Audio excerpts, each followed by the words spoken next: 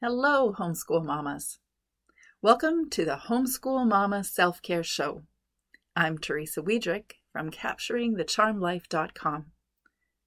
Homeschool Mama Self-Care is for homeschool mamas looking for a self-care strategy or a few so we can tackle our homeschool challenges and turn them into our charms.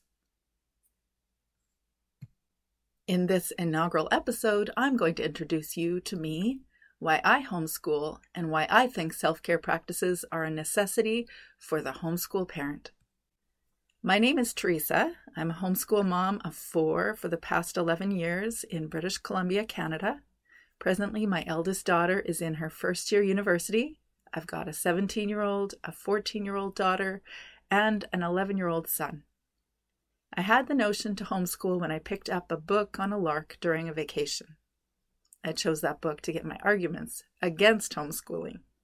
It seemed to me that everyone around me was doing it, and I wanted to find reasons to not do it. It sounded like a lot of work, and I'm not a trained teacher. I'm a degree-trained nurse. How am I going to provide academics that my kids need? What about the kids' socialization? I asked that. Sounds like an off-grid kind of thing to do, and I'm a mainstream kind of gal. By the end of reading that book,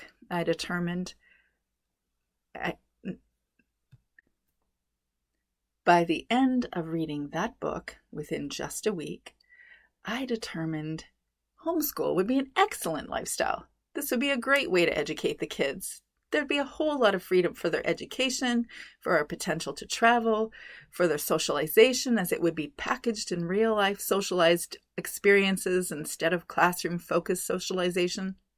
Both my husband and I were sold by the end of that book, the end of that week.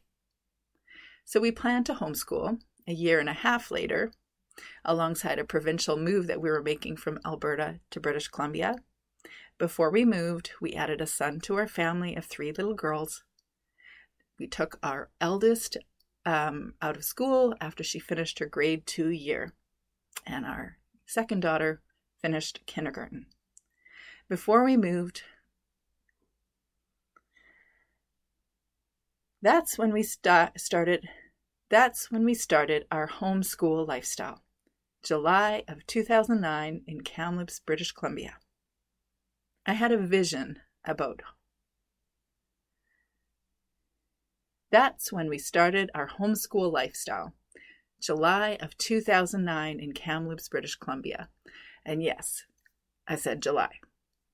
So we planned to homeschool. I had a vision about homeschooling back in those days. They included 3 little girls in white frilly dresses, running out to the garden to chase butterflies and play in the sun. They would flit back in the afternoon for reading of fairies and gardens and beautiful things on our white sofa. I learned that little girls in white dresses grow up not to want to wear dresses at all. They prefer American Eagle and Lululemons. And white sofas are a bad idea for any family. But homeschooling, I haven't regretted that choice. However, the reasons why I homeschool have shifted time and time again, and are as different a reason as my initial intentions to become a parent. Oh, the early idealism. However, the reasons why I homeschool have shifted time and time again, and are as different reasons as my initial intentions to become a parent. Remember the early idealism of parenting and the early idealism of homeschooling? My reasons for homeschooling have shifted at least a half dozen times along the way. I had a different idea of what homeschooling would be like, just like I have a different idea of parenting now. As homeschoolers, we would arise at 7 o'clock where I would provide a hot meal. Then we tidy the kitchen and meet at the sofa to begin the day with morning circle time. Lovely read-alouds with fresh drawing art pencils and art books. Then we'd enjoy each other's presence at all times of the day. No bickering, no complaining, no discord of any sort. We will enjoy the cursive book, no matter our age or competence. We will recite the sing-songy grammar poems in Susan Wise Bauer's first language lessons, which I actually really like. Then open our cursive books, our spelling books, our dictation books, our narration books.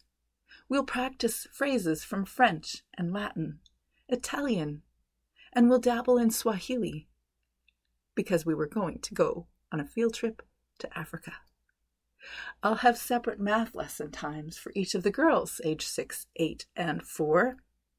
And the 8-month-old baby will happily scooch across the floor and eventually sit in a high chair joyfully with age-appropriate toys. And I won't need anything. The joys of all these charmed moments will take away my breath every morning, and I will be fueled for 2 decades of utopia. Until I wasn't. Until I wasn't. If you've been homeschooling for more than a few weeks, you know there are days of utopia. They are delightful. They are the days we point random curious people toward. And you also know they are not on repeat every single day. I won't share the reality of the not-so-perfect days because you already know those. You only have to turn off this podcast and wait to discover the real homeschool narrative right outside your door. It isn't Instagram perfect.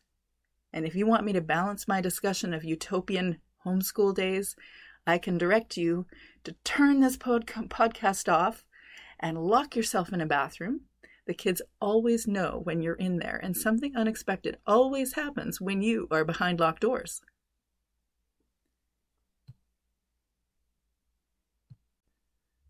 I've been homeschooling long enough that I've had to reconsider my reasons for homeschooling over and over and over. I'd like to know why you're homeschooling. I'd love to hear your reasons, who you are, who you homeschool. There was one element of the homeschool lifestyle that definitely created a challenge for my homeschool self. You want to guess? Well, it's the title of this podcast and the book that I've written, Homeschool Mama Self-Care, Thrive, Not Just Survive. This challenge is probably why most curious bystanders drop their jaws in awe of our homeschool profession and declare, I could never homeschool. They know intuitively what takes some of us a few weeks into homeschooling or months to discover. Homeschooling can be challenging. Within a few weeks, we discover that kids don't like prescribed sit-down schooly activities. Well, some of them do. Within a few weeks, we realize that even I don't want to meet at 8 a.m. sharp and try to gather everybody's energy and attention, to not fight over which seat they want to sit in or get the baby to stop pulling things off the table. Impatience and overwhelm and heated tempers are easy to find. Questioning whether what we're doing is actually enough. How maybe we could just fit in one more thing, one more book. Try to check every box off, read every passage, write every grammar wrong. Anytime my 9 or 7-year-old wrote anything. Now give it a few months. You can be lonely too. You're at home with 3 young kids and a baby in a city you don't know well, with no family, or maybe no family that approves of your homeschool choice. Every Wednesday evening, I took my overwhelm to Starbucks. A pumpkin spice latte, a scone, a journal, and a pen were my therapy and my entertainment and my creative outlet. I wrote about our homeschool experience, and by the way, I have a post on my blog about how I saw homeschooling when I started and how I see it now. 2 things I can say categorically. Homeschooling is no utopia, but it's also a deeply gratifying family lifestyle. When I hit the wall of doubt and frustration, which was probably in a January or a February in the slump month season, I asked, what am I doing? I don't want to do this anymore. I had quite enough of kid conflict. I had enough of the push and pull of the beginning adolescent years with my eldest. I didn't like me for being frustrated and impatient with any of them. I really was ready to put the kids on the bus, and I said so with an inappropriate passion. I had to find a different reason for homeschooling, and I had to do things differently. A good friend, a sister at heart, shared with me a TED Talk of Brené Brown. In those days, she was probably sharing about her book, Daring Greatly. What struck me most significantly was that I wasn't really accounting for me in our homeschool. I wasn't really thinking about myself. I wasn't looking after myself, or what my needs were, or what my wants were, or me at all. That was the moment I began to think about how to gear our homeschool lifestyle to what I needed, as well as what my children needed. So that is the reason that I began Homeschool Mama Self-Care, Thrive, Not Just Survive. I would love to hear about who you are. You as a homeschool parent, who your kids are, what part of the world you're in. I would love to hear why you chose to listen to a podcast on Homeschool Mama Self-Care and what you would like to get out of this podcast. My goal in this podcast is to equip you with self-care strategies that will help you turn your challenge. My goal in this podcast is to equip you with self-care strategies that will help you turn your challenges into your charms. I will share regular interviews with someone we love or someone we need to get to know that will help us facilitate our self-care strategies. A simple self-care strategy for this week is to get outside. It's the slump month season when the skies are overcast and gray. The routine that we were excited about the month before we started studies has definitely lost its enthusiasm. The kids are tired of their activities and they want to get out of routine as much as we do. When you feel the energy is low, maintain that daily outing. Get outside and do anything, something. There's something about that sunshine vitamin D infusion, something about being in the natural world that has a tendency to calm us. There's its pace and its energy. Just 15 minutes. Sled, walk a dog, hike, cross-country ski. Do physics experiments in the playground, play at the beach, and invite me. This is your simple self-care strategy for this episode. Thank you for joining me today. If you want to learn more about me, head to www.capturingthecharmedlife.com. The show notes will be there. You'll find a preview of my book, Homeschool Mama Self-Care, Thrive, Not Just Survive. And you can also find a free 15-minute coaching session about the most important self-care strategy, thought self-care. Next episode, you'll get to hear from our very first guest of the season of the Homeschool Mama Self-Care podcast. Until next week, let's turn our challenges into our charms. Yours truly, Teresa.